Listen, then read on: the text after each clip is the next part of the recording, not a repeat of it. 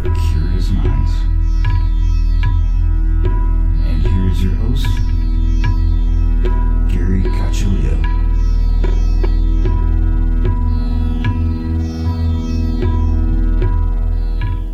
Welcome everyone to another episode of Everything Imaginable. I am your host, Gary Cacciolillo.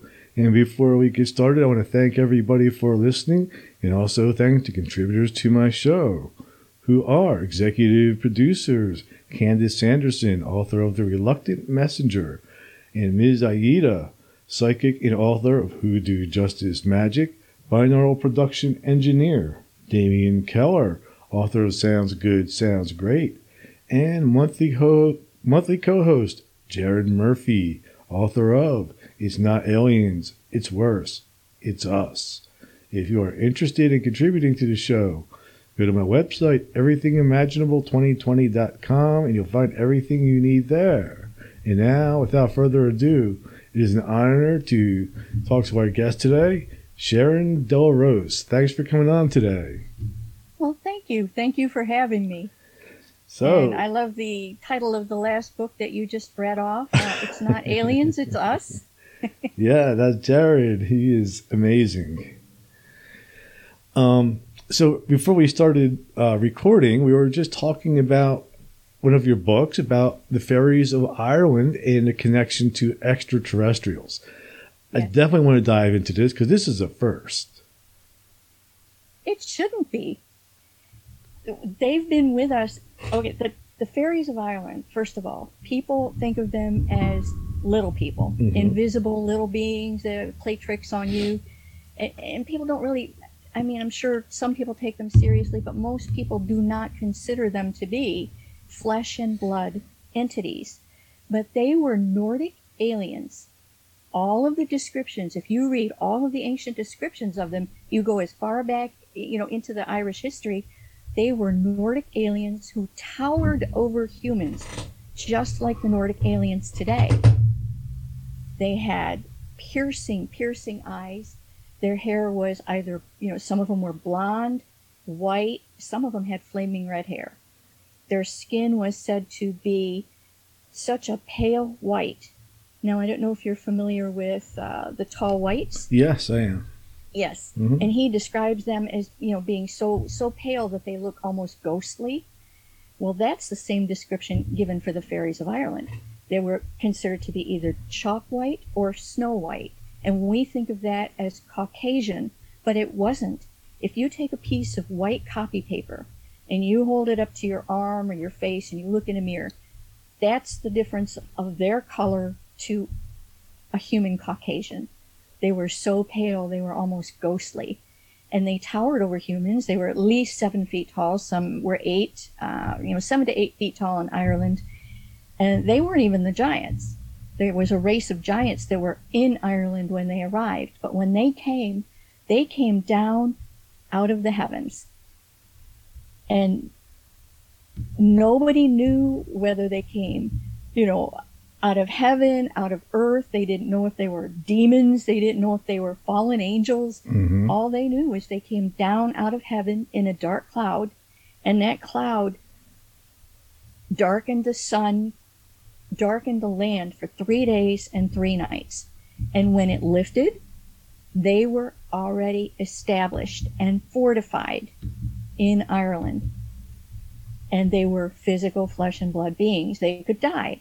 But they lived they could live up to 1,000 years, just like the extraterrestrials today. When you match side by side the fairies of Ireland, which were Nordic aliens, and the Nordic aliens that people are describing today, it's the same description. But it isn't just physical.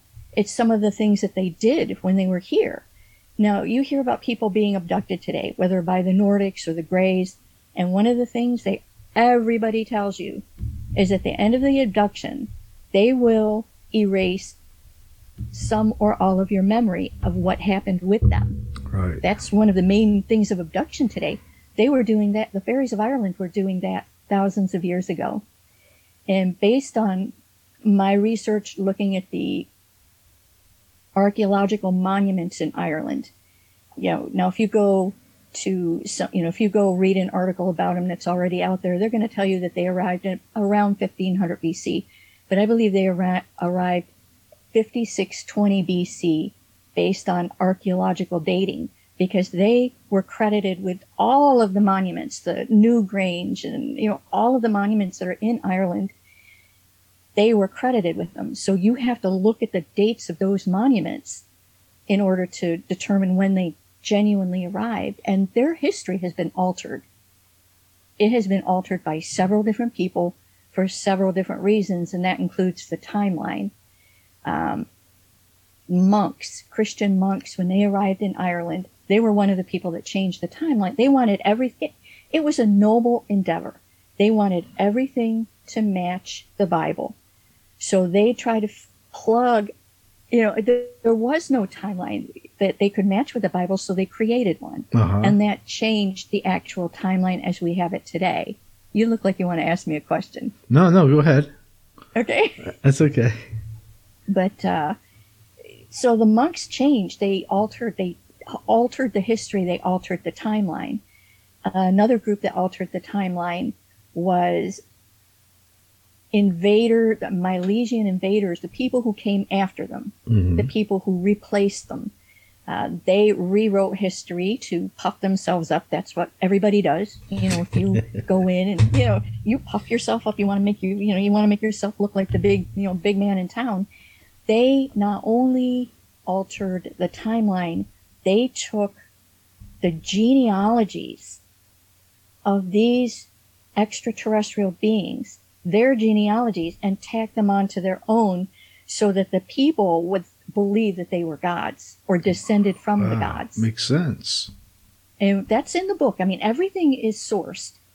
The Fairies of Ireland book in paperback, it's 6x9, and it's 512 pages. That is how much is in that one single book. 512. And it's not a little, mass market paperback size. It's 6x9. And everything is sourced. The bibliography in the back is a book in itself, showing where every single piece of it, and throughout the book, if there's a quote, it'll show you, where did that quote come from?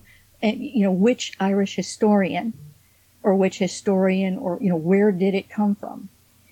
And they tell you that another thing that they changed in the history is when the Christians arrived in Ireland, nobody wanted Christianity because they were in love with, these were the good gods. They did so much for Ireland. They lifted Ireland up. They saved the Irish people from a race of horrible, horrible giants who were had everybody under their thumb. The giants were called Fomorians, and it was another flesh and blood race, and they were all around the world. I mean, giants were worldwide at one point in history. And in Ireland, they were called Fomorians, and when the Tuatha De Danann came down, the Fairies of Ireland, their name, the Tuatha De Danann is what they're known as in Ireland. When they came down out of the sky, they went to war against the giants to free the Irish people. And because of that, the Irish people embraced them as the good gods, the gods of light, the gods of day. And then when Christianity came, they couldn't pry the love of the people away from, the Tuatha De Danann. So they took the gods, the Celtic gods, and merged them with Christian saints, giving the history of the Celtic god to a Christian saint, so that the people would embrace the Christian saints instead of the Celtic gods. That's how they were able to convert the people to Christianity from the pagan Celtic religion. And we have the proof in writing. We have historians. I mean, there are so many Irish historians that have written about this, but it was never put together in one comprehensive whole. I think there's 25 pages of bibliography in tiny little print in the back of the book. That's how many sources went into bringing their history into one coherent whole. And that's why we didn't, that's why you haven't really heard about it before. Because, when somebody, you have to do that deep of a dive to get to the truth. If you just pick up one book and look, you're not going to get anything out of it. Right. That makes so much sense, because that essentially, like that's what the Christians did with a lot of different cultures, was sort of adapt their gods into saints. Yes, they did. They did that. Yes, that's and it's efficient. It works, because if you just try to take it away from the people, they're not going to go for it. So you have to figure out how to merge the old with the new, and it was very effective. The Romans did it when they blew through the world, and I don't have a lot of love for the Romans, but when they blew through the world, they did the same thing. What can they take? They took holidays, a lot of the pagan holidays got merged with, Christian holidays and other holidays. So a lot of our holidays today, one of them, Halloween is one of them. But when the Tuatha De Danann, what they did, they went after the giants. The giants took 2/3 in basically taxes of everything you produced. 2/3 of your corn, 2/3 of your wheat, 2/3 of your children. They took 2/3 of everything you produced. And if you did not pay, and they did this once a year, you had to meet up at this location, and if you didn't pay them, now the scholars are at odds on exactly what happened, but at the worst, they cut your nose off. At the least, they cut it, but not cut it off. The scholars vary. There's 2 or 3 different versions of it. But that's when, and if you had a choice, you could either have your nose cut off or they would put you into slavery. That's what the giants were doing. Worldwide, Earth could not support the giants.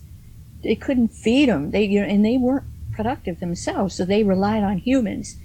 Basically, we were feeding them. We were working on their behalf. And all around the gods all around, now it's in the other books too. Central America, South America, North America, you name a country. And when the gods arrived, and they all seem to be different, but they're all related. And I show that, throughout the series. They lifted us up, but they protected us from the giants. They got rid of the giants because we would be extinct. If they hadn't come to Earth and gone after the giants to protect us, we would be extinct. We did not have the ability to fight the giants on our own. So once they got rid of the giants, they started teaching us. They taught us to read and write. They built libraries. They built schools. Now, here, the Druids. This is another entity that people don't understand. People think of Druids as you've got a tall, pointy hat, you've got a cape, and you're carrying a staff, and you're magical. You're hugging a tree. But in Ireland, the true Irish Druids, they were professors. They built colleges. They would go to school to learn a variety of different things. They became historians, they became lawyers, they became judges. And the true identity of a Druid is like a PhD today. And school would be anywhere from 12 to 20 years, depending on what you were studying. And you were then a teacher. And that was the true identity of an Irish Druid, a PhD teacher. And they served kings, they wrote the laws. They wrote the actual laws in Ireland. That's another thing. You can go look it up and you'll find, no, people that came along 1,000 years later wrote those laws. No, they were the original authors of what is known as the Brehon Laws. I don't know if I'm pronouncing that properly, but the Brehon Laws of Ireland, some of which are still in use today, they were the original authors of those laws. I didn't know that. So that's just it. You have to dig. I would find a fact, and it would have a thread leading to another one, and I would look as hard as I could in every book that I could get my hands on.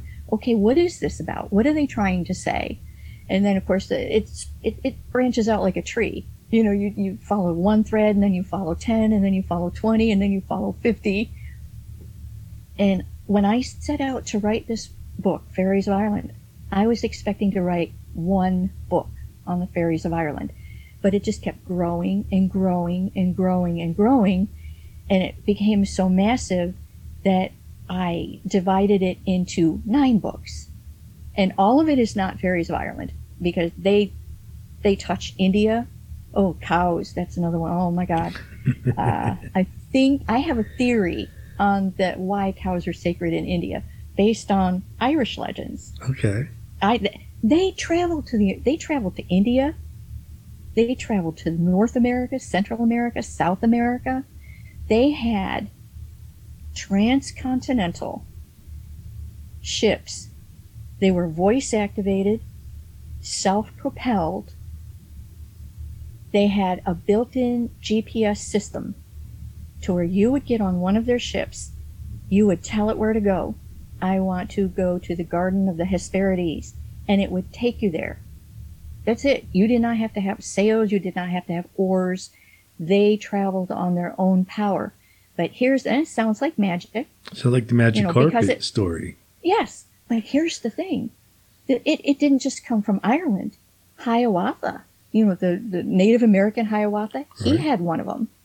The Norse gods, Odin, the Norse legend, they have the same exact descriptions of ships. And some of these ships also went under the water, like USOs today, and they went up in the air. So here we have past and future.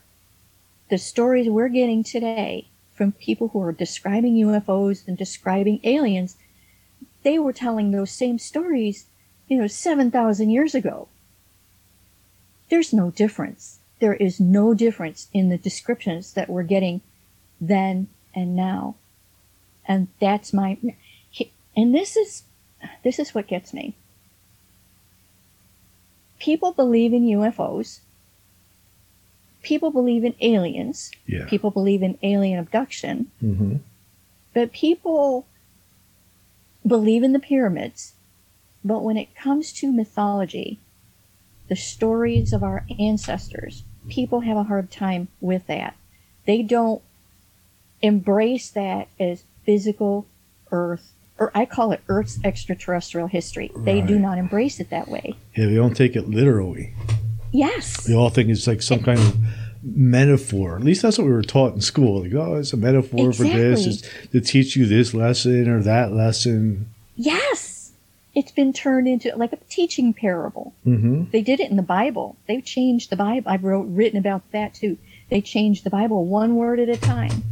They will change one word, and they will take a physical piece of history and turn it into a teaching parable, erasing the physical part of history that passage was trying to talk about. I've talked about that. I think it was in a different book. But so why it's important to me is that the ancient aliens, the ancient astronauts that came to Earth, and this is all around the world, when they left or vanished or whatever happened to them, they told us, we will be back.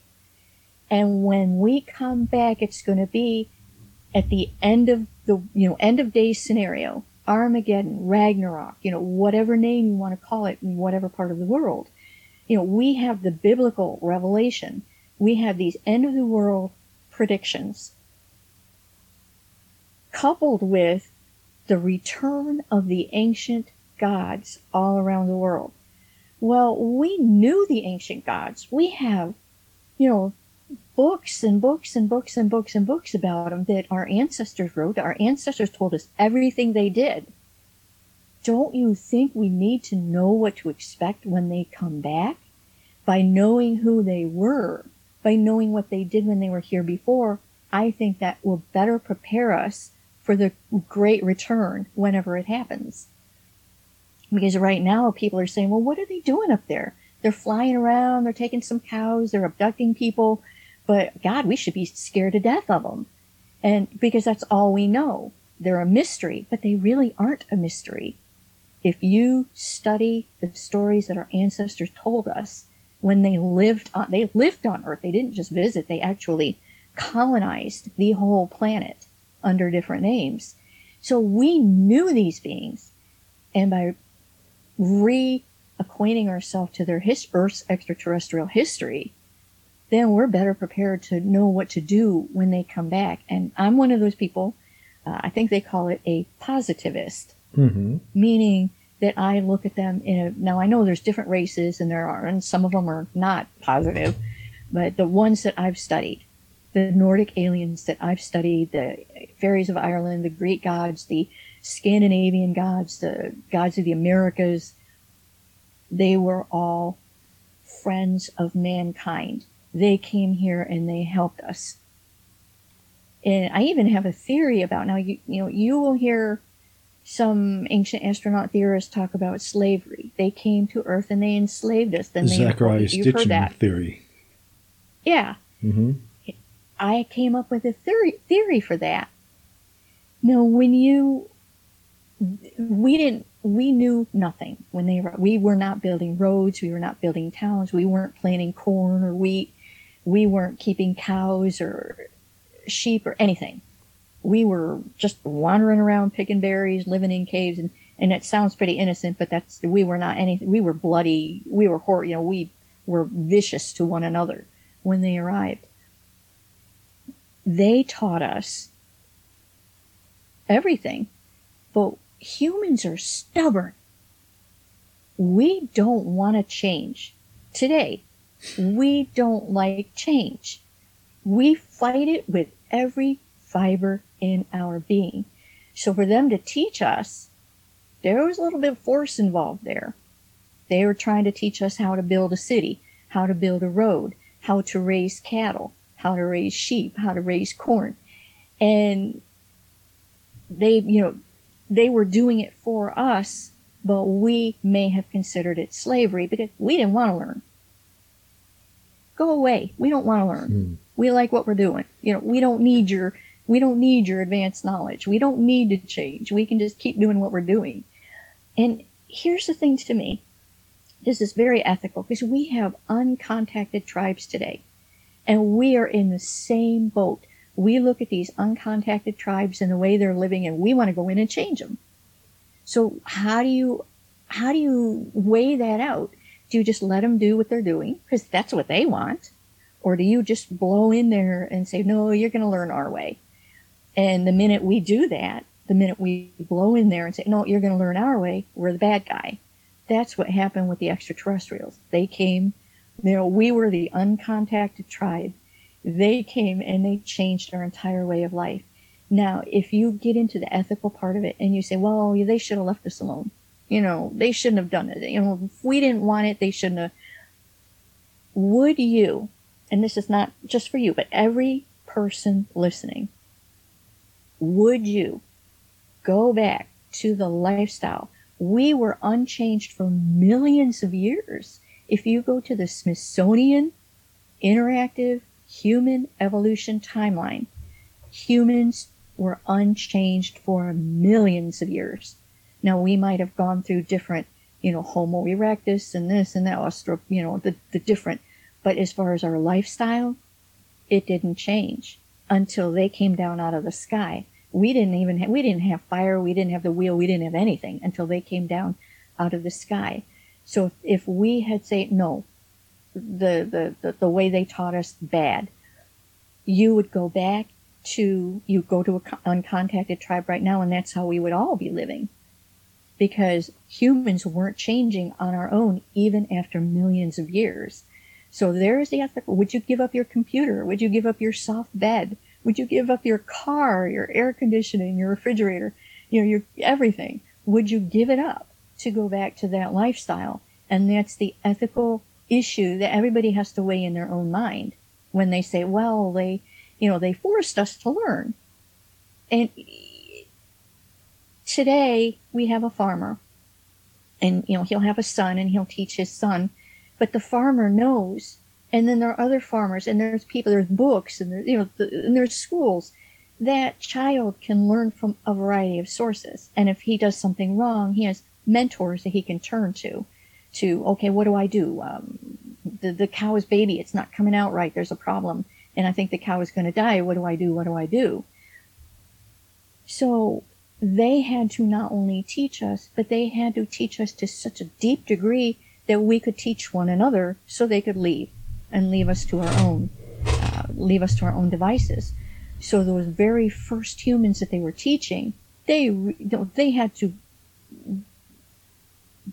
do it right from every, they had to immerse. And that's what people are calling slavery. They taught us veterinary medicine. You don't just put two cows together and they make babies and they make more and they make more. They get sick. They have trouble giving birth. If you ever read the James Herriot books, I love those books. He was a veterinarian in Yorkshire 100 or 200 years ago, and he talked about all the things he ran into. You ran into trouble. We have stories, and this is where our ancestors would supposedly kill an animal, take the entrails out to read the entrails for some voodoo, try to make a prediction or voodoo. That's what we think of it. But if you study the actual process, you realize that the origin of that was we were being taught veterinary medicine. How do you teach a doctor? How do you teach a veterinarian? You take an animal or a human and you dissect them and you look at the different organs. Here's a healthy one. Here's a healthy liver. Here's a, rotted liver. And so when they were killing and dissecting animals, they were teaching humans veterinary medicine. That's another place that we get it wrong. And that's what happens when I'm one of the least known of the ancient astronaut theorists because I have not been out there giving interviews. I'm not working the circuit. I'm not going to I'm not traveling. I immerse in the research. Mm-hmm. Bookworm. I'm into, I spend hours and hours and hours. So name-wise, I'm one of the least known. And yet, I've broken ground on... I can see that. The theory about the slavery makes so much sense to me. And it fills a huge gap for me, too. Because there was I've always had like that gap. Like, he said there were slaves, but then everybody else is saying they're benevolent, which I also believe. And trying to put those two things together has been very, I haven't been able to do it until talking to you now. There's a disconnect. It's amazing. There's a disconnect. And it fits perfectly. It's like a missing piece. Yes. I found a lot of missing pieces. Now here's another missing piece for you. Another one of my favorites. It's the last chapter in Fairies of Ireland. Mermaids. Okay.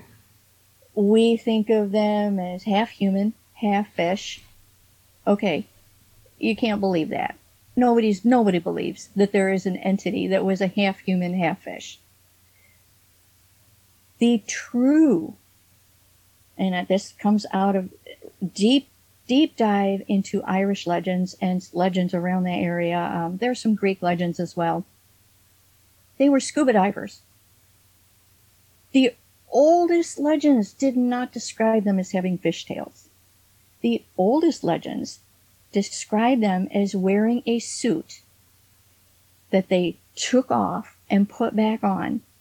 But when they were wearing this suit, they could lay on a beach that was covered with seals and blend in so perfectly that you wouldn't realize they were there because they were wearing some sort of a seal skin, just like a scuba diver today will wear a solid black suit. But another thing, they could not go underwater. These mermaids and mermen could not go underwater without headgear. And this headgear, you'd take it off, you'd put it on. But this headgear allowed you to breathe underwater. And without the headgear, you were unable. Now, this is what happened. Now, these women, they were beautiful. The mermaid. No, they were mermen and mermaids. But they were beautiful. I mean, they were just absolutely, stunningly beautiful. And, of course, in human men, they wanted them. I want one of those women. Right. So they figured out that when they came on shore, they would come out of the water, they would come on shore, they would take off their suits, and then they would just, lounge on the beach, or they would dance, or they would just, have themselves, have a little gala. And a human man would go and steal one of their suits. And as soon as he did that, that woman could not join her friends to go back in the water and leave. So at that point, she's got nowhere to go. She goes home with the human. He basically forces her to become his quote-unquote wife, and they have babies together, which shows you that they were compatible genetically with us enough to produce children. So they would actually have babies with these women after stealing their suits so that they couldn't go back in the water. Now, we have legends of underwater cities, and now we have that today. Today, we believe that there are cities under the ocean, that extraterrestrials are coming and going from these cities. Right. We have UFOs that are flying down into the ocean and out. These legends go back thousands of years, and they are connected with the mermaids and the mermen who would come and go out of the water and take off their suits and then put them back on again. And every description given of those suits is a perfect match for a scuba diver today. So I believe that's all they were. And how they got transformed into, half human, half fish. We have legends out of Mesopotamia. We have legends out of the Americas. And they all support that these mermaids and mermen were nothing more than scuba divers. And once they took off their suits, they looked like humans, just the way Nordic aliens look like humans to a degree. I mean, you can't look at a Nordic alien and mistake them for a human, but they are very human-like. And so that's another one of those legends that doesn't make sense until you really, really dig deep into and it's all sourced. As I said, if you read that chapter, every single quote and every description of what they were wearing and the headgear, it's sourced. It shows you which Irish historian, which book, and it's not just Irish historians, come from others, other places as well. It's fully sourced with whatever ancient description, was given of these beings. They did have the power of invisibility, so they, just like they do today. Now, there's a interesting. Now, you're familiar with the Tall Whites, Charles James Hall in his Millennial Hospitality series, and he described the Tall Whites. Mm-hmm. One of the things, and he was in the Air Force in the 1960s, and he encountered these, and for people who aren't aware, he encountered these tall white extraterrestrials, and he wrote several books describing his interactions because he had more than one. When he first saw them, he thought he was seeing ghosts off in the distance. And sometimes it looked like a ghostly horse levitating in the air. We have ancient legends out of Ireland and the British Isles of what they called water horses. We have descriptions given thousands of years ago of something that sounds exactly like what Charles James Hall described. Oh, here's one of my favorites. The place where Charles James Hall encountered these tall whites. We have a location for them. Mm-hmm. In Nordic Aliens and the Lost Kingdoms of the Americas, different book in the same series, there was a Chinese expedition back in 499 AD. They were looking for a place called that they ended up calling Fuzhang. I dissected that legend. Where did they land? What did they see? Some people believe that they landed in northern Mexico, but I believe that they landed at the petrified forests of California, because what they describe is tar pits.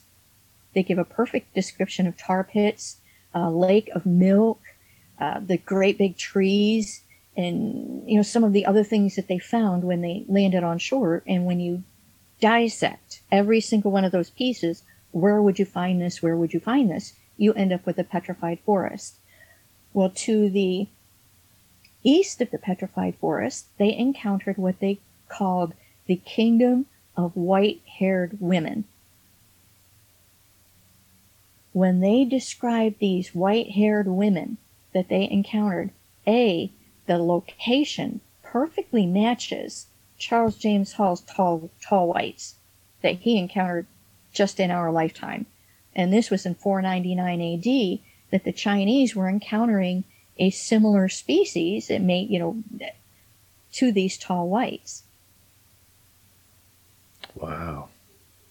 It's These amazing. Kingdom of White-Haired Women shared traits with the fairies of Ireland. Something all of these ancient beings, now we get this out of India, we get this out of Ireland, now we get it out of North America. When they had children, their children grew up so fast that in 3 or 4 years, they were the size of what we would consider an adult. And they all told the exact same story on how quickly these children grew to that size. Because think about it, their parents were, towered over us. And a lot of these children were hybrids because they were cohabitating sometimes with the giants that they encountered here. So their children were bigger than even they were. And they did it even with the wicked giants that they got rid of. They also created a race of hybrids with those giants in Ireland. And those hybrids became the heroes of Ireland, and they actually helped to get rid of their own people, their own giants. They used these hybrids to help, cleanse, and they did this all around the world. So, we're getting stories from different countries that you can match with ancient history and current history. And that is just phenomenal to me. That is just absolutely phenomenal. I mean, you pinpoint it to the exact location of a modern day extraterrestrial to something that was witnessed in 499 AD, and several of their way of life matched the fairies of Ireland, some of their customs. So it's like there appears to be some sort of a connection. Wow. Most people know about, let's talk cows. This Yeah. It's going to be my next question. I was curious about the cows. This one. Today we have all of it. I don't have a theory on the cow mutilations, but, that has been one of the biggest things that go on with, they're going around, there's something going on with the extraterrestrials and the cows. I came across this one very brief, I think it was about 2 sentences, during my research. And then I just went all out on that 2 sentences. I was like, what is this? Where the elders of the fairies of Ireland, Mannianan MacLear was one of them. He was one of, they call him God of the Sea. You get these God of the Seas. All that meant was they had the ships, the transcontinental ships that, went from one place to another. They traveled thousands of miles. But he and another, they traveled from Ireland to India because there was something wrong with the cows in Ireland. And we're talking thousands of years ago. They considered those cows demoniac. They could not eat the flesh of those cows. They could not drink the milk that was tainted in some way. And so they traveled all the way to India to get healthy cows. That is on the other side of the planet. Why not just go to Europe? Even America, the Americas were even closer. That they went to the opposite side of the world. And it's like, why would you go that far? Were there no healthy cows anywhere in the world that you had to go that distance? So then you have, now I have not researched that in depth because the Hindu holy books, there are dozens of them. That's a whole nother, that would be one heck of a deep dive. It is. I've had Michael Cremo on talking about that. Yeah, there's so many of them. But, you have the Hindus hold cows sacred. Mm-hmm. And you were not supposed to kill the cows. You were supposed to protect the cows. And you just wonder, when you have something coming down from the gods, it seems so random. Why? Why can you eat this, not eat that? But when you look at people who are coming from the other side of the planet to get your cows because you have healthy cows, isn't it possible that that's why those cows were considered sacred?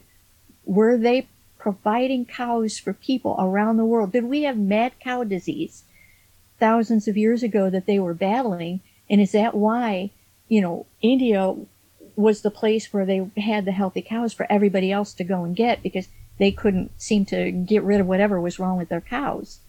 That makes sense to me. Makes sense to me too. That's logical. Yeah. And the cow, or like, I mean, sometimes I also kind of related to like the bull god stories too. Yes. Which is, shows up with the Minoans and supposedly the Atlanteans. Yes. So, there's no disconnect. If you have to follow them all around the world to get to start connecting these pieces. Because the legend of Fusang, that's a legend out of China. So you connect that with something going on today, Charles James Hall, with the ancient Ireland. So you've got three different, that you can't just read one book or two or three written by a historian to get the true history of the fairies of Ireland or any other of the deities around the world, the pagan deities. You have to read everything from everybody. I think I have amassed a library, at least 2,500 to 3,000 books now. Wow. Digital, for research purposes. I know it's at least 2,500. It might be 3,000 by now. When I find one, I get it digitally and I add it to my library so that it's always there for the future. But it just blows me away that there's no disconnect at all. I mean, now this is not in the Fairies of Ireland, like I said, it grew way beyond. There are two legends out of Fairies of Ireland that blow me away. When they arrived in Ireland, there was a legend that they came from 4 sacred cities. There were 4 cities that they came from. They came out of the sky, but they were in 4 cities on Earth somewhere. And from each of these cities, they brought a treasure. Well, even the Irish scholars, nobody knew where the cities were. And most people believe that they're in one, like they were all in Scandinavia, they were all in Germany, they were all in Italy, they were all in Spain, they were all lumped together. That is the traditional belief. I dissected that one too and turned it into a whole book all on its own. That is Nordic Aliens and the Legend of the 4 Cities. And that dissects where were those cities. Now, the Irish Druids, they were teachers. They built colleges, and the colleges that they built were similar to like Oxford and Harvard, all of the big colleges around the world today. That was what they built. They built colleges that people came from long distances to go to learn. So these 4 cities, they established colleges in each one of these 4 cities. They wouldn't have been grouped together. Since these beings were all around the world, these cities would also have been scattered. One of them, I believe, was in Alexandria, Egypt. And the book goes into all of the proof showing that one of the cities of Irish legend, where the Irish Druids were, was Alexandria, Egypt. Another, I believe, was in Italy, Etruria, Italy. And the book goes into all of the proof that shows that, in all likelihood, this was one of the sacred cities. And so you get into you have to go into the history of other countries, the history of Egypt, the history of Italy, to bring it all together to come up with, well, where were these cities? And one of them was in the Holy Land. Now, Mount Hermon, where the sons of God came down to the daughters of men, the biblical, the holy angels, the fallen angels, that was Mount Hermon in the Holy Land. One of the holy cities of the Fairies of Ireland, the Tuatha De Danann, I believe was very close to Mount Hermon. And the proof of why is in that book. That's a whole, that's how it came to be a whole book on its own. The fourth city, I could never quite figure out exactly. There were some theories, but I never came up with an absolute, this is where I believe that fourth city was. But 3 of them, I'm pretty sure that those were the locations. Now, another thing that the Irish, now we have legends out of Ireland where they traveled in those transcontinental ships somewhere west of Ireland and vanished, over the ocean. Everybody believes that the islands they went to were High Brazil and Dimar, which were small islands not too far from Ireland. That is the general belief that people are coming up with. Where did they go when they traveled west to mysterious islands? I analyzed those legends as well, and that is in Nordic Aliens and the Lost Kingdoms of the Americas, I believe is where those are. I believe they went to Buenos Aires in South America. Mm-hmm. We have 3 different Irish legends, and when they, just like today, they give you an itinerary. We stopped in an island, and this was the weather. We encountered these birds, we encountered these animals, these plants, these trees, and they would tell you what they encountered on an island as they traveled, and they would tell you how the distance. We traveled for 10 days, and then we, came to another island, and this is what we found. We traveled 20 days, came to another island. And if you follow that and you say, okay, well, they describe birds that are only found in certain parts of the world. So where are those birds located? So you start, researching the birds, and then they describe bird eggs, and they describe sheep, and they describe and trees. And by the time you're done, you realize that what they did is they left Ireland. They hugged the coast, southward to Spain and then to northern Africa, and then they cut across to South America and then hugged the coast again until they got to Buenos Aires. Because what they described at the other end was a perfect description for what is known as the River of Silver. It's this big estuary. And it looks like silver because there's mica floating on the water and in the water, so it looks very, very silvery. And of course, you have all the tropical fish, and the weather is very, very different. Obviously, you're in a different part of the world. And they described the weather that they encountered. They said if it was summer in Ireland, it was winter in this new location. If it was winter in Ireland, it was summer in this new location. And everything they described was a perfect description for what is now Buenos Aires in South America. And they made at least 3 trips that I'm aware of to this location in their transcontinental ships. And when you study Greek mythology, you discover that in that same location that the Irish gods were traveling, they were encountering Greek gods in that location. That's heady, because even the Irish scholars will tell you that they believe that the Irish gods and the Greek gods may have been related, because there's one goddess, the main Irish goddess, that the Tuatha De Danann are named for a goddess, people of the goddess Dana. The Greeks have a goddess Danae, and from the goddess Danae came the Dananns of Greece, her descendants.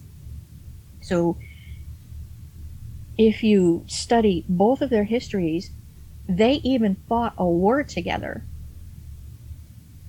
Before they came to Ireland, and they were in those 4 cities before that, they were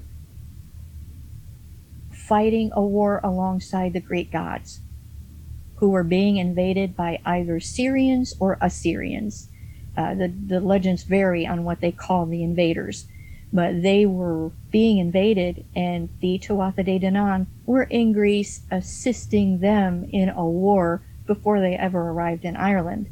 So when you look at the Dana versus Danae, clearly they were related to one another. So you've got the Greek gods and the Celtic Irish gods. They came from the same source.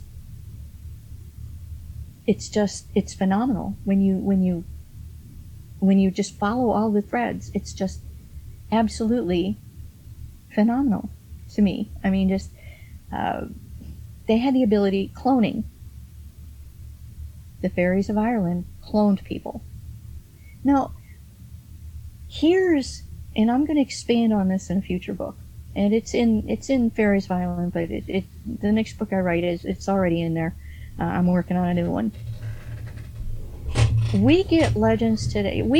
There is a conspiracy theory today that somehow the government is in bed with the aliens and they made some sort of a deal to allow the aliens to abduct people. Okay, you've heard that one, I'm sure. The Eisenhower Treaty. Yeah.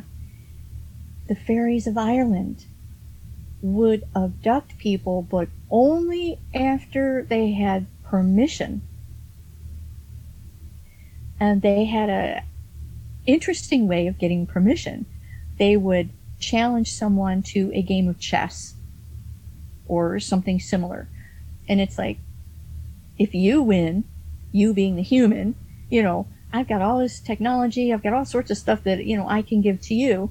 But if I win, I'm going to name my prize after I win. I'm not going to tell you what I want before we play. So you're playing against them thinking, I'm going to get this advantage, because they had the equivalent of a Star Trek replicator, where they could get any food they wanted, just like on the Star Trek starship. So they had this advanced technology that was just out of this world. So a human is like, oh yeah, I'm going to play this game, I'm going to beat them, and I'm going to get something really cool out of it. They didn't name their price until after the game was over and they won, at which point they would say, and this sounds awful, but this is, they would say, okay, and they would always play against kings. They weren't just, playing against, the ordinary guy. It was always kings that this was going on with. I want your wife. I won the game. You said I could have anything I wanted. I want your wife. So now there's one king, and they said, I'm going to come back in 1 year and take your wife. 1 year. You have 1 year, and then 1 year from now, I'm going to come and take your wife. And this one king, Yohi, he's like, they're not going this is not going to happen. So on the day that the extraterrestrial was supposed to arrive, he filled his castle with people. He surrounded it with guards. He locked it up as tight as you can humanly possibly lock it up, because nobody's coming into that castle to take his wife. So everybody's eating and drinking, and they're having a good time. Next thing you know, there's the extraterrestrial in the room with the king and his wife, full of other people. And he just just like now, he just came through the wall, just appeared out of nowhere. And there was nothing that King Yohi could do. He became paralyzed, and just like today, when somebody goes into a house and the spouse is put to sleep, the family members are either put to sleep, usually put to sleep, or paralyzed in some way that render them incapable of doing anything but watching. That's what happened to the king. He was rendered incapable of crying out, moving, anything. He was just paralyzed in place, but he could see what was going on. And everybody else must have been put to sleep, because he was the only one that witnessed this. So the extraterrestrial just shows up in the room, floats the wife, the queen, up into the air, out through the wall, out through the roof, and away. Just like they do today. Same story. Identical to an alien abduction today. But the story doesn't end. So now the extraterrestrial has the wife, and he's taken her somewhere. But 1 year later, the king gets her back. Somehow he's given clues as to where his wife is. So he goes and he finds his wife in one of these quote-unquote fairy dwellings. They're usually underground. That's another interesting thing. They're usually underground. But when he arrives, there are 50 identical clones of his wife. 50. And he's told, okay, pick out your wife. You got 50 identical women. They all look the same. Pick out your wife. And the only way the king was able to pick out his wife was because she made some sort of a motion and identified herself to him. Otherwise, he could not tell her from the other 50 women. And that's not the only story we have of cloning, but they were cloning people. And we have story. Now I've got it in there in the cloning chapter where supposedly we've cloned people. There are news stories out there where we have actually cloned people, and then those news stories got buried. So, this isn't out of the realm of possibility. If we're doing it now, or we're cloning sheep, we're cloning all, dogs and cats and sheep and supposedly humans, we're doing that now. Clearly, they could have done it then. Absolutely. So, yeah. So there's no disconnect in the ancient stories, and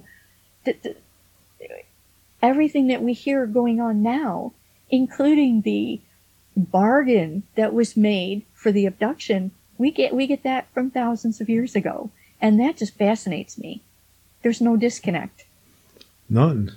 Exactly the same thing. Yeah. Wow. Yeah. When we were talking about the mermaids, Yeah. it's interesting, what about some of the other life in the sea that we know of that sometimes is associated with extraterrestrials, like octopuses and orcas? Do you think there's any connection between those and extraterrestrials? I wouldn't be surprised. I have not come across it in anything I've researched, but the research it's a big field, and you can go off in a lot of directions. People were describing all kinds of strange creatures under the water, even back then, deep under the water. And the only way they could have known about some of these creatures was the same way that the Piri-Reis map, there are things that humans couldn't have known without extraterrestrial knowledge being given to us. And the Piri-Reis map of the world before pre-glacial, it's one of those things. And so we had to, humans had knowledge of things that we couldn't possibly have known without extraterrestrials sharing their knowledge with us thousands of years ago. Another one, it's one of my favorites, has to do with a second sun in our solar system. Now, we get several ancient legends that there was a second sun, that we are in a binary star system, and there are two suns, and one of them was intentionally dimmed or killed by extraterrestrials in order to give Earth a better chance. Now, Zecharia Sitchin, writes about this planet that has a 3,600-year orbit. Nibiru. And we have astronomers today finding planets and asteroids and so forth that have an orbit that is just thousands and thousands of years that they can't explain, because it would clearly not be going around our sun. And there is a theory today, not everybody embraces it, but some astronomers believe that there is a second sun in our solar system. We have ancient stories of our ancestors talking about a second sun in our solar system. How could they have known that unless the extraterrestrials told them? So that's why Earth's extraterrestrial history is so important, because we knew what these people did when they were here. Well, we don't know anything about the aliens flying the skies today, unless the only way you know anything is, when an abductee tells you something. And most people don't really buy into that. I don't know, and I'm one of them. I've written about that too. I haven't written about very many of them, but I published one book and then I stopped I got scared off of it. I used to not believe, but now that I've interviewed so many people that have had that experience, I believe it now. I have no reason to not believe it. To not believe it. But the same story that people are telling now, we're hearing bits and pieces of those same stories from thousands of years ago. And today, a lot of the abductees will come back and tell you, they're giving warnings of, disastrous earthquakes and volcanoes and different end-of-the-world scenarios. Well, we have thousands of years ago where the gods told the people, we will be back at the end of days, and this is what's going to happen, and this is what you can expect. And I don't recall what book it's in. I don't think it's in Fairies of Ireland, where we have actual descriptions of what's going to happen at the end of days, and it sounds like there's going to be some sort of a disaster in the solar system where all of the planets get knocked out of their orbits. The moon, the different planets, and there's the second sun maybe coming into it. And I don't recall what book that... Nordic Aliens and the Forbidden Islands of the Gods. The latter half of that book goes into creation, human creation, the creation of the world, and it goes into Armageddon, Revelation, the end of the world, and the different, kind of bringing together the different legends that we have from thousands of years ago on what to expect. Because I think that's important. Because if you look at what's going on today, I don't think it's going to happen in my lifetime, but the countdown has started. It has clearly started. In the Hindu holy books, it's heartbreaking to read some of their descriptions. They call it Kali Yuga. The age of Kali is what they consider the countdown toward the end, and they describe what humanity turns into at that time, and it's in that same book. We lose 75% of our humanity, where lies become, taken as truth, and truth is taken as lies, and there's no justice to be found anywhere.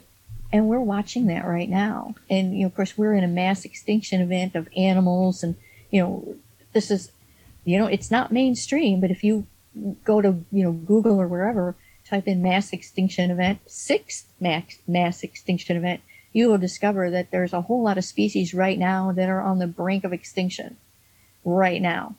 The big cats are one of them. In my lifetime, there's a high probability that tigers will be extinct in the wild in my lifetime. And, I'm in my 60s. So the countdown has begun. So we really need to know what to expect and I believe that they will, they're supposed to come back. I believe that they will. And I believe that they are the lifeboats off of a dying planet. So this is almost like another Noah's Ark situation. Yes, very similar. Very similar. And if you study the ancient legends, including the Bible and the books of Enoch really, really expands on the Bible exponentially. And it's in some Bibles, but not all Bibles. Like the Ethiopian Bible, I believe. The Ethiopian, yes. So there's a book of Enoch and the book of the secrets of Enoch. And so a lot of what we know about the giants, the fallen angels, the sons of God with the daughters of men, a lot of that comes out of the book of Enoch. The books of Enoch gave us the best descriptions of, and they were giants that came down out of the sky. So, countless soldiers of human appearance. That was the wording in one of the Enoch books. Countless soldiers of human appearance. So it's just that there's no disconnect in all around the world. And there's no disconnect between biblical creation and evolution. I showed that in Nordic Aliens and the Forbidden Islands of the Gods goes into creation, and it shows that there's no disconnect between the Bible and the evolutionary. You don't have to discount one to believe in the other. It's connected. And it's beautiful, and it's just beautiful. When it all comes together, it's just beautiful. And it's, I believe that the more we know about what they did yesterday, the better prepared we will be when they arrive, whenever that may be. I hope we could avoid it, the end of the world. I like this world. Well, that's the odd thing. They, according to, there will be a new heaven, new earth, humans in the new bodies. Well, the new earth, it's a little fuzzy on whether it's our earth remade over, kind of like the Noah scenario. Something happened on Earth, and then they had to terraform it to make it habitable again, or if the Earth is going to be in another solar system, a different Earth. That you can read it both ways. Right. You can. Another idea is that I wonder too is I was having a conversation with one of my friends about Atlantis, about like what could have happened to it, and one of the theories that I kind of lean towards is that their consciousness got raised to such a high vibration that they just vanished into another dimension. And maybe like that's something that could possibly happen too. Is we could some of us could raise our vibration high enough to actually go to like an astral version of the Earth. That's possible. That is very, very possible. I mean, a lot of our ancient legends suggest that somehow or another, with the assistance of extraterrestrials, we were able to travel through some sort of a portal. You'd be walking along, and you'd go through some sort of a doorway, and you'd be on Earth, but it would be different. Mm-hmm. Whereas you started out on a mountain with trees, next thing you know, you walk through some sort of a doorway, and what you're seeing is cornfields and a river. Whereas just 1 minute ago, you were on a mountain with trees, and there are several. We've got several of these legends, and they come from different, not just one source. We're getting them from, Native Americans. We're getting them from the fairies of Ireland. We're getting them from different places. The same story, and that's just phenomenal. Usually, now in those cases, in some way, they assisted the person in doing it. You couldn't just, people weren't just walking into them. Somehow we had their assistance to do it. And they could bring us back through the portal, back to Earth. And we've got several of these, and it's beautiful. Now, I think that they were using portals like this to move people around the planet. You have vanished civilizations. Nobody knows what happened to them. But you also have legends of extraterrestrials moving humans from one place to another. Mm-hmm. We have in Cherokee legends, there was a Cherokee village that the extraterrestrials there, they were called the Nunahi. And they took the Cherokee villagers into a cave, and when they went in the cave, what they saw wasn't a cave. It was as if they had walked into another world. It was wide open, outdoor bottomlands with villages and houses and a sky and the stars, as if they'd gone through a portal. And nobody knows where they went. They were rescued. They were saved. They were relocated somewhere. Then we have stories out of the Inca legends where there's a hill with 3 windows. I'm sure you've heard of the 3 windows. And gods came out of the windows, and some tribes that nobody knows who they were came out of these windows.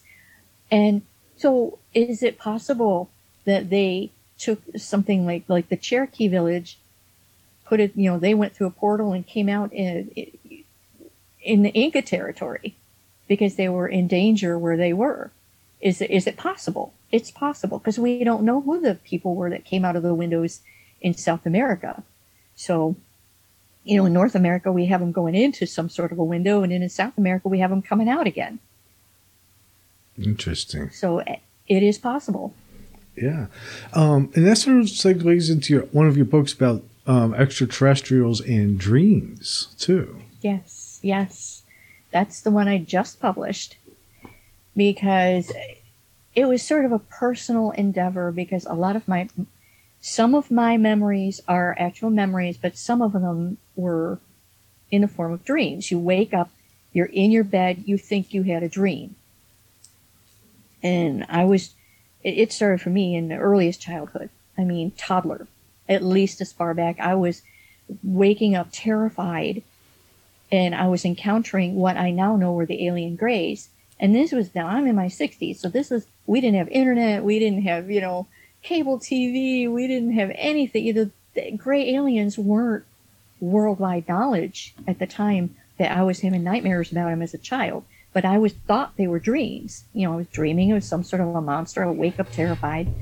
And that's kind of why I took an interest in this whole dream topic. And then in my research for the, other extraterrestrial ancient aliens, I spent a lot of time in the Bible.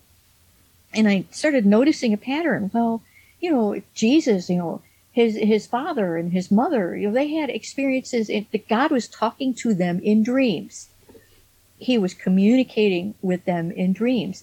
And all through the Bible, you've got God communicating with all sorts of different people in dreams. And it's like, wait a minute. And then I discovered that the Greek gods were also doing the same thing. They were communicating with people in dreams, specifically in dreams. So I put all of this together in the last book I published, which was just last year, Extraterrestrial Encounters and Visions in a Dream. And that's for all of the people out there that aren't sure if it was a memory or a dream. It's showing that there are indicators. You can kind of tell that if you wake up and you're terrified, you're scared, you're just absolutely frozen in place, terrified, it's usually a memory and not a dream. There's just differences in the two. But it's just phenomenal to me. It is interesting. I mentioned earlier before the show, too, that I interviewed a guest who had a dream about great aliens, and then when he awoke, they were actually there in his room. Yeah. Yeah. That, and yeah, exactly.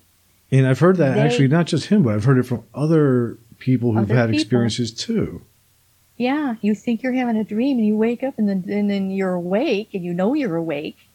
And that's happened to me too. You're awake and there's something in the room with you, and you can see there's something in the room with you. And it's like,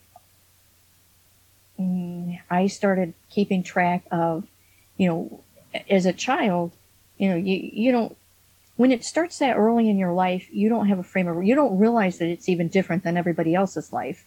It's your normal when it starts that young.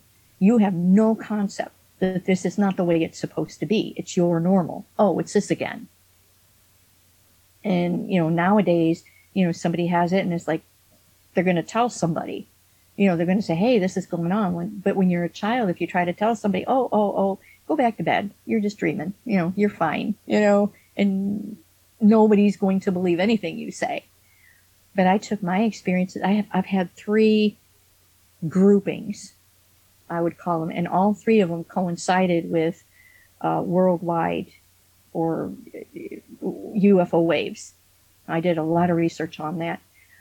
And so when I was having encounters, so were a lot of other people having encounters and reporting UFOs and crop circles and abductions and all sorts of things. And it's the proof is out there and the truth is out there. And I really, really hope that people immerse themselves, not just in one person. That there are so many of us out there trying to bring the truth in different pieces of the truth. And everybody has their own focus on, of what they're studying and what they're bringing to people. And we're all telling the same story from a different angle and from a different research perspective. But we're all telling the same story, and we're all trying to bring the same truth. And the odd thing about ancient astronaut theory is the word theory. The same way you hear about the slavery, I came up and studied it and came up with a different interpretation.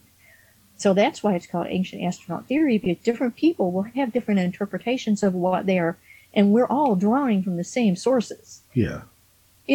They're not, nobody's writing ancient history still. It's already been written.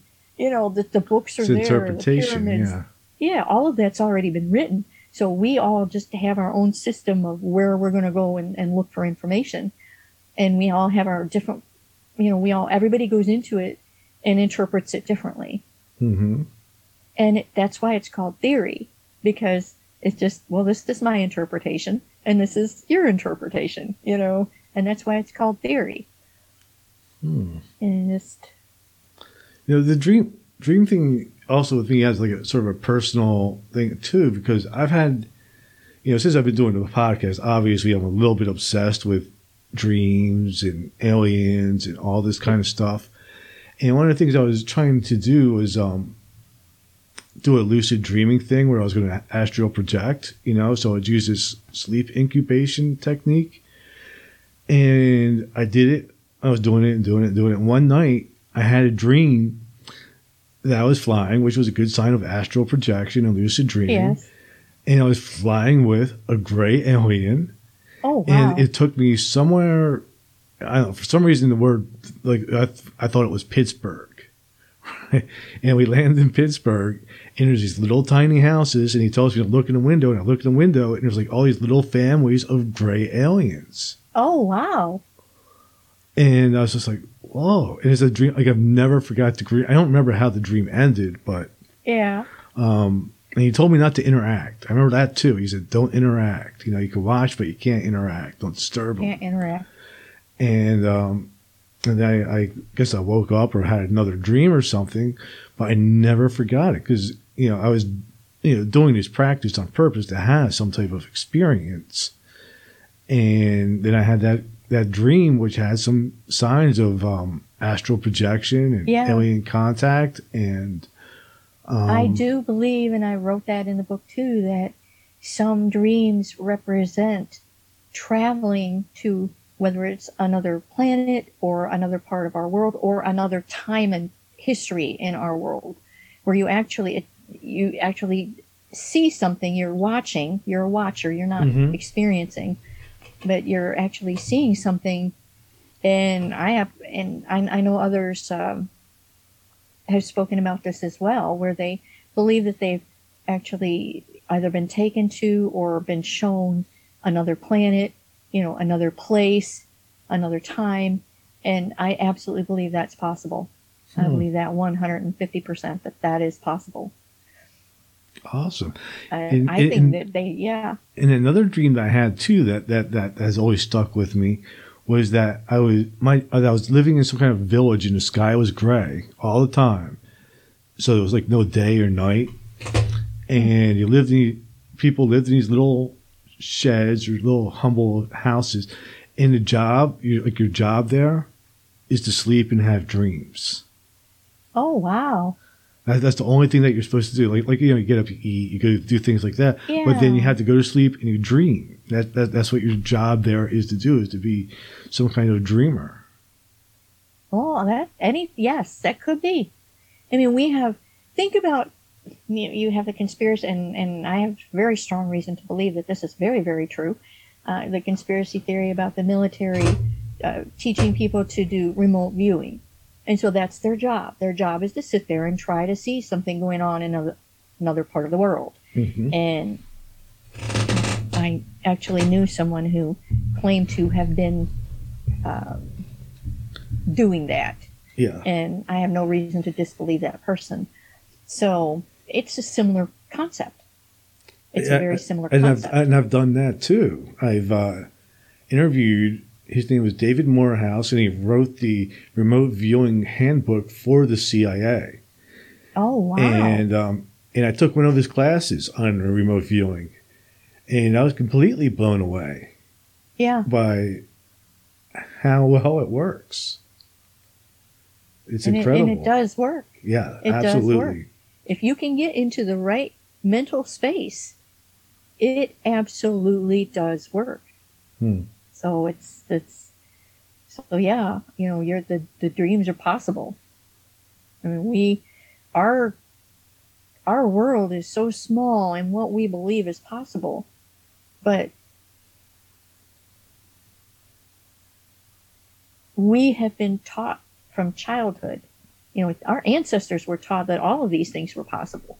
It's only in more modern history that we're taught that, if you can't see it, if you can't touch it, it isn't real. Psychic this, remote view, all of these things, dream, none of this is real. It's not reality.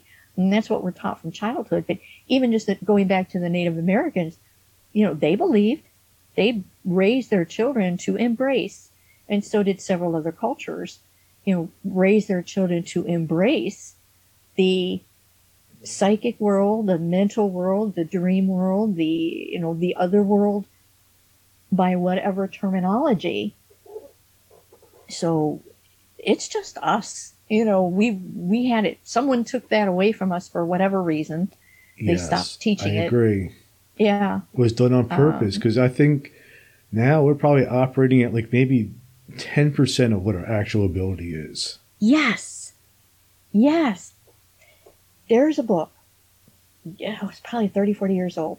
Maxwell Maltz, Psycho-Cybernetics. And he, in this, he calls it, and you've heard of the basketball experiment, where they took 3 groups of people and they had each one of them practice basketball, 3 free throws, and, mark their scores.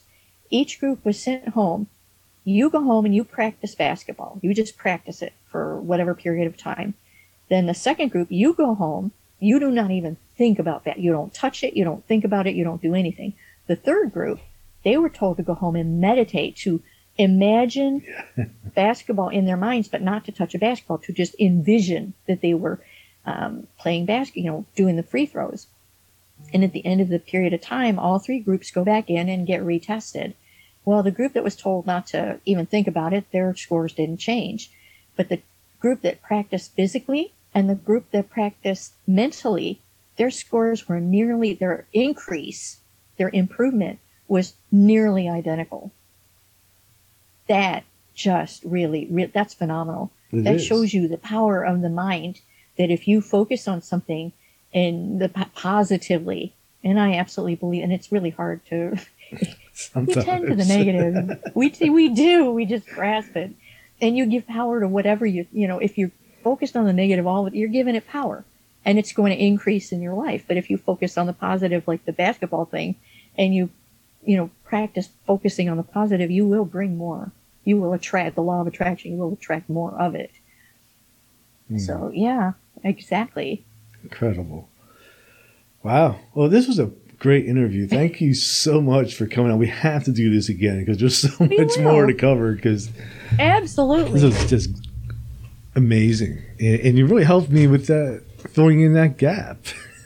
Yeah, I never knew that could be filled for me. Well, maybe I'll fill some more next time around. Yeah. Because I have immersed. It's my mission. It is my mission. Mine too, in some ways. So before we wrap it up, where's the best place for my listeners to find you and find your books? Amazon. All of my books are on Kindle. They are also in paperback. One of them is in hardcover. It was an experimental. Let's see how that goes. The Fairies of Ireland is also in hardcover, but they are also in audiobook form. So you can get them on Audible. You can get them, I believe, on iTunes and on Amazon. Now, some of them are in the process of being narrated. I've got 3 narrators working on 3 books right now, but a good portion of the extraterrestrial books have already been narrated, so they are also in audiobook. But Amazon and Audible and iTunes and so forth are the best places to find me. Awesome. And I also have websites. Yeah, I see that some of them are on Kindle Unlimited too, so I can just get them on there. Well, yes, some of them. Cool. I've done it a variety of ways. Yeah, you have it all covered. I've tried. Kindle Unlimited, is that what you're talking about? Yep. Yeah, I have some of them are in Kindle Unlimited. Yeah. Some of them are in Kindle Unlimited. Say that 3 times real fast. I can't even say it once. There you go. There you go. Great. Well, I will put a link to your books and to your page on Amazon so my listeners can check them out and buy them and read them. Thank you. We'll do this again. And we absolutely will. Fantastic. It has been my absolute pleasure. Mine too. Uh-oh, my dog's starting to bark. He's hungry. Ooh. I guess that means it's time for me to play my outro. Okay. Thank you. Thank you.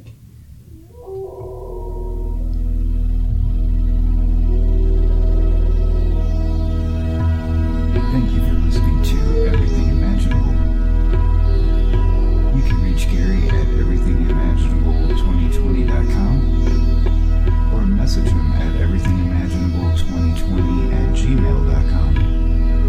He's also on Facebook, Twitter, Instagram, and LinkedIn.